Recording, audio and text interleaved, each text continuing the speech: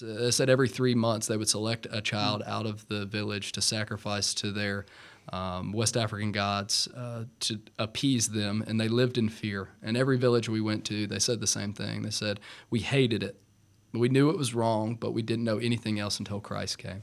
And there's still, thousands of villages around West Africa that are still doing similar practices to that that have never been reached by the gospel.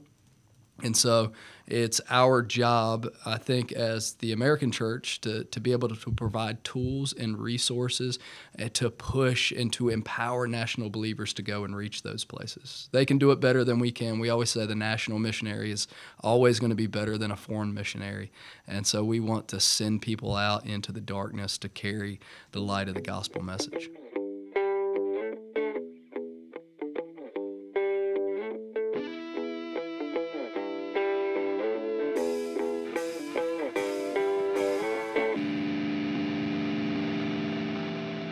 What's up, and welcome to Hope in the Margins, a podcast for Hope Community Church that is seeking to help you connect the hope of Jesus with your everyday life in the margins. We're excited to give you part 2 of our series with Matt Karsner, our missions pastor at Hope Community Church.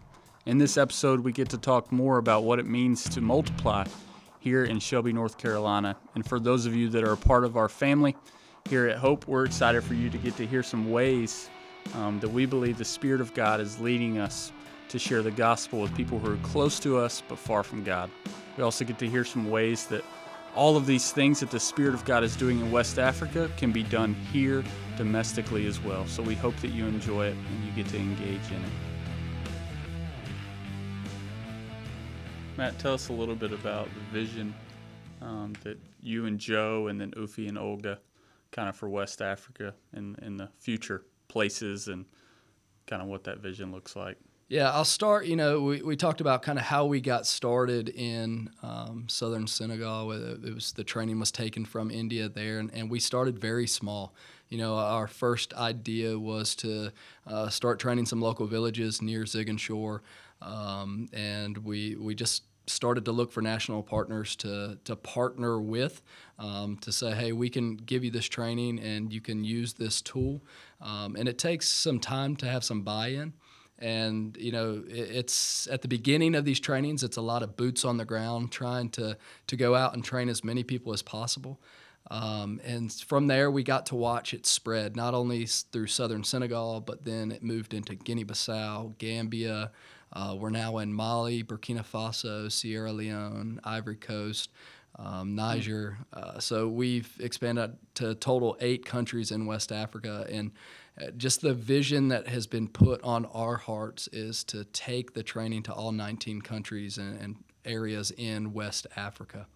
And so it's exciting. Ufi and Olga are really the people that drive this and allow us to be able to push forward. Pretty much every contact, every relationship we've had have stemmed out of people that they know. They're extremely well respected in the evangelical community there in Senegal, and they know a lot of people, not only in Senegal, but all over West Africa. And so a lot of their friends and ministry partners are contacting them and asking for us to bring the training to new areas. And without them, there's no way that we could do it. And so it's been awesome to just kind of see them grow in that role over time.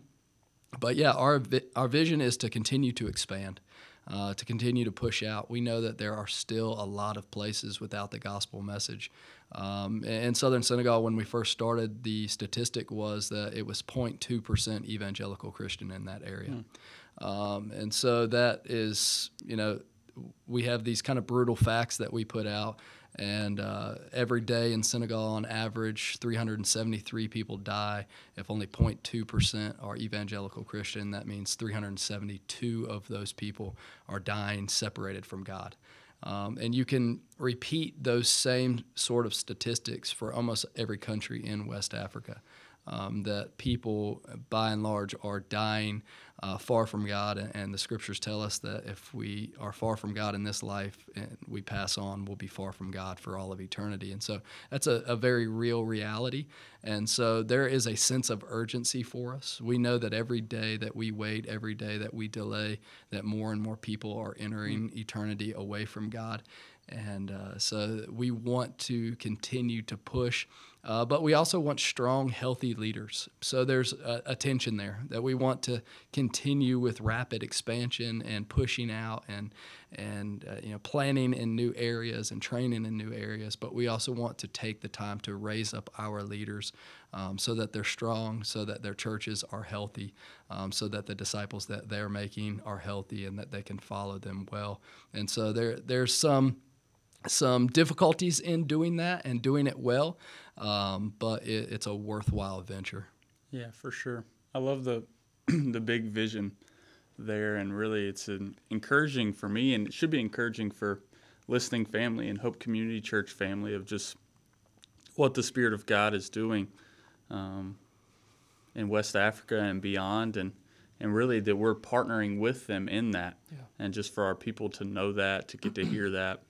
We highlight it several Sundays a year, but for people to get to go on trips, and I know that's hard to do right now, but just for us, even moving forward, talking about ways in which we can replicate the same things here at America, and so we'll get into that in a minute. But we did just want to highlight Ufi and Olga a little bit, just because we're so grateful for them. I know Caleb and I have both gotten to hang out with them and learn from them a lot as well, and Matt, you as well, obviously. But Ufi was sure to tell me that he could out-eat Caleb like any day of the week. I'm glad we brought up food. But like me, on the other hand, I don't. You're an animal.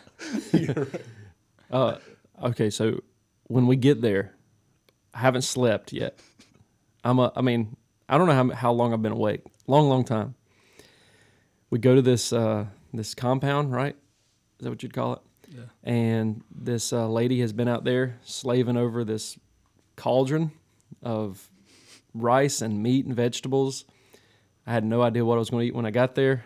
Thanks, Matt. I wasn't really prepared for it. But I sit down beside Ufi and other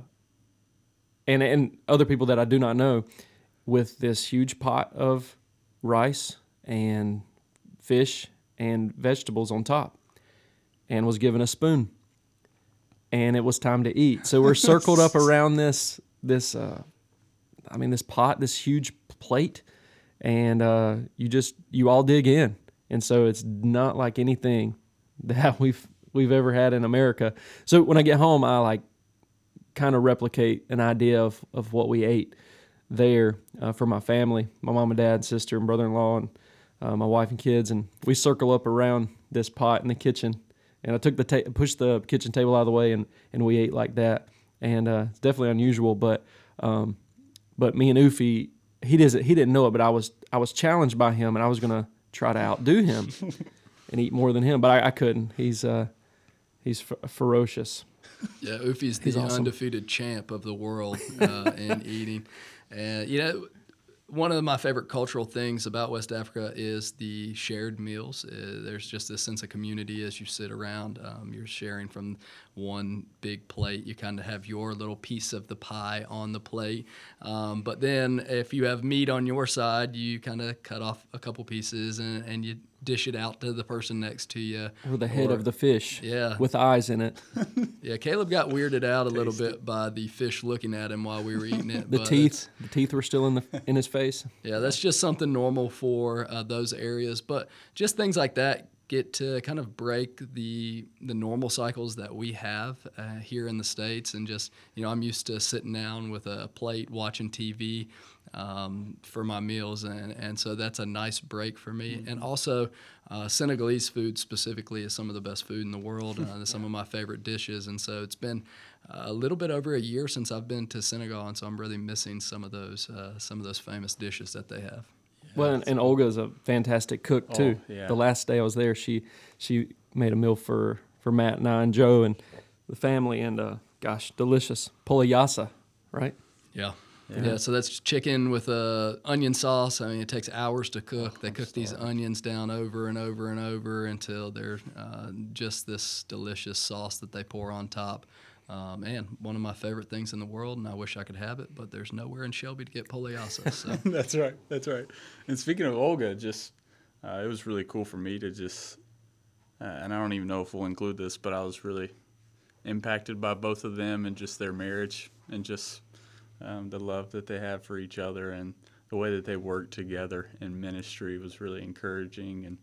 And she's a phenomenal teacher, and she's brilliant too. And so it's just her laugh is contagious, and their personalities are a gift from God. And so that was super impactful for me too, just to get to know them and heard all these stories and things the last year or so. And so to finally get to meet them and see the work and the ministry that they're doing and the love that they have for the Lord. And I just think for our people to hear some of that, because these are the people that we're partnering with on a day-to-day basis in a lot of ways, and we can be praying for them as they continue to walk in this vision and this mission to reach all of West Africa with the gospel by taking this Tree of Life training to nationals that are then going to spread and take the gospel to their people.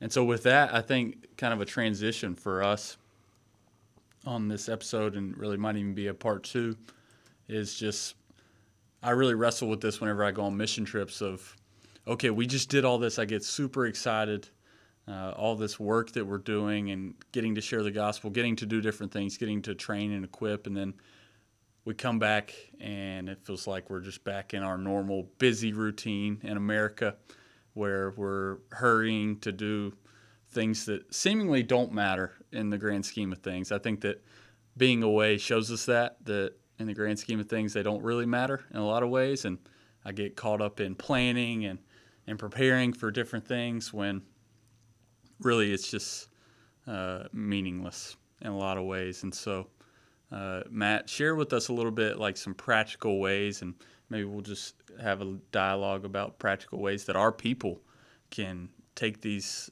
tools, this multiplication, to the people around us, our neighbors, people who are close to us but far from God, because we are the nationals here, and we have been given a task with the Great Commission to make disciples and to share the gospel. So just share with us a little bit vision of multiply or whatever that looks like for us here at Hope. Yeah, that's one thing that's always been big on my heart. In fact, moving back from overseas, it was really difficult for me to feel plugged in, connected when I first got back because of some of the things that I had seen on the other side. And just even though this was my home culture and it was the style of church that I was most used to, it felt very foreign when I moved back. And there was just some things that I knew that were kind of core building blocks of what it meant to be believers and disciples. And in a lot of ways, we've made church very complicated here in the West. And so for me, these are ordinary believers overseas who are trained to go and to use what the Scriptures have commanded us to do, to be led by the Spirit and to go and make disciples with their people. And we're seeing ordinary people do that.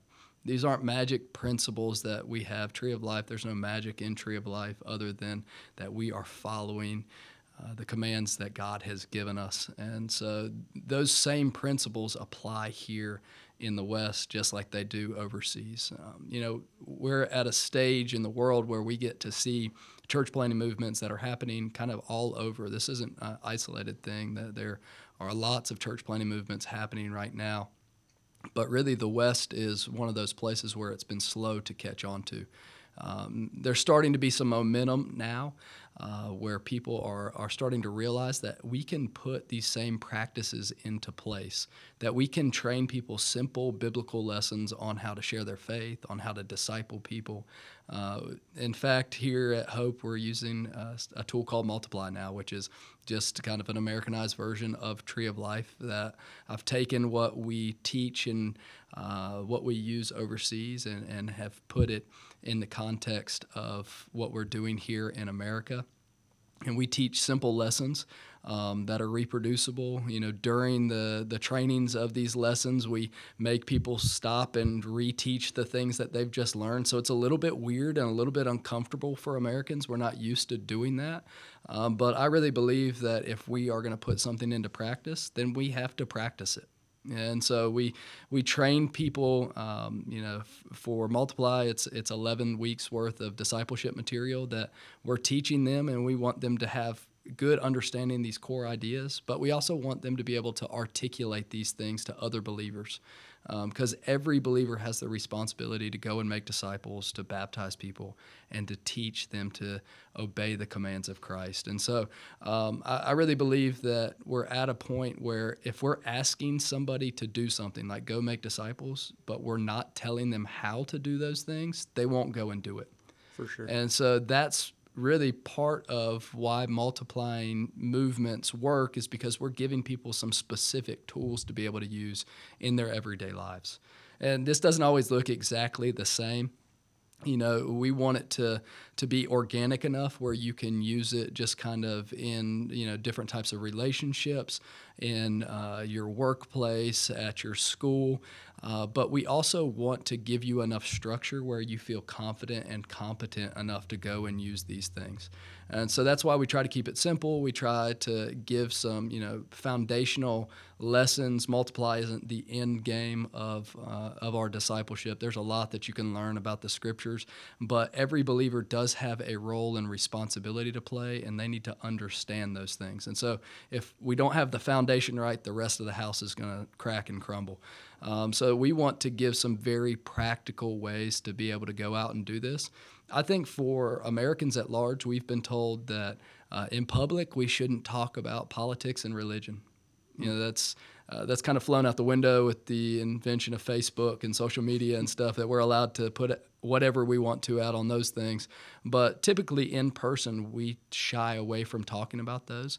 So just giving some simple tools on how to share your faith in normal, everyday conversations is really big here. Because if we want to make disciples, then people have to hear the gospel in order to believe the gospel. And so I think that the gospel best flows through relationships. And, there are people in your life that are close to you but far from God, and they need to hear the gospel message. And a lot of times you're the only person that God has uniquely positioned to be able to get that message to them. So it doesn't matter how good of a church service you put on, how powerful your preaching is. There are people who will never enter our church doors, and that's becoming increasingly more common here in the West. But you can have an influence on them with the gospel just in your everyday life if you're intentional about it. And so those are some of the things that we're trying to implement here at Hope, and hopefully with other churches too. Yeah, for sure. And I love it because for me it's a helpful practical tool, but it's intentional, and that it's structured, that it's helpful for people that might feel like they don't know how or don't know what to do. But it's also relational, that there's a relational side of this, that it's discipleship is massively relational. And we desire that for our people, that they're doing this in relationships with people who are close to them but far from God, as we've said. And so that's been cool for me, even as we've seen people, college students as well, take this training, this tool, and really take hold of it and develop pockets of people and people that they're training and equipping and walking through this together as we see disciples being made. And so it's been exciting to see what's happened so far, but I'm really believing that there's going to be more in 2021 and beyond. And so super excited about our church as a whole focusing in on Multiply this year, and knowing that that's not just going to be this year, but that's forever, that we want to multiply leaders, and we want to multiply and see multiplying, going, growing, gathering, and giving, as we talked about in a sermon series. And just excited to see what that looks like for our people, that it's not just pastors that are doing this. It's not just the leaders of the church, but it's people that belong to this body, that believe in Jesus, that are willing to take this hope to the people around them. And so it's super exciting, and we're praying for all of our people to do that we get to do that with them as we trust and as we rely and walk in the Spirit to lead us to the people who are close to us but far from God, and empower us and embolden us to share these things. And so we're really grateful, Matt, that you've shared with us, and excited to see all that's going on in West Africa and North Carolina and all over the world. And so we're super grateful for you.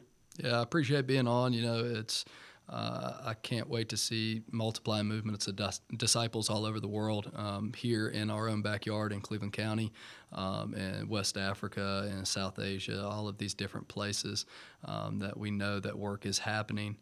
We know that God has given us this huge responsibility to go and make disciples of all nations, of all people groups. And I think that starts here in our backyard, and then it flows out to the rest of the world. And if disciples are doing that in the places that they live all over the world, that can happen very, very quickly.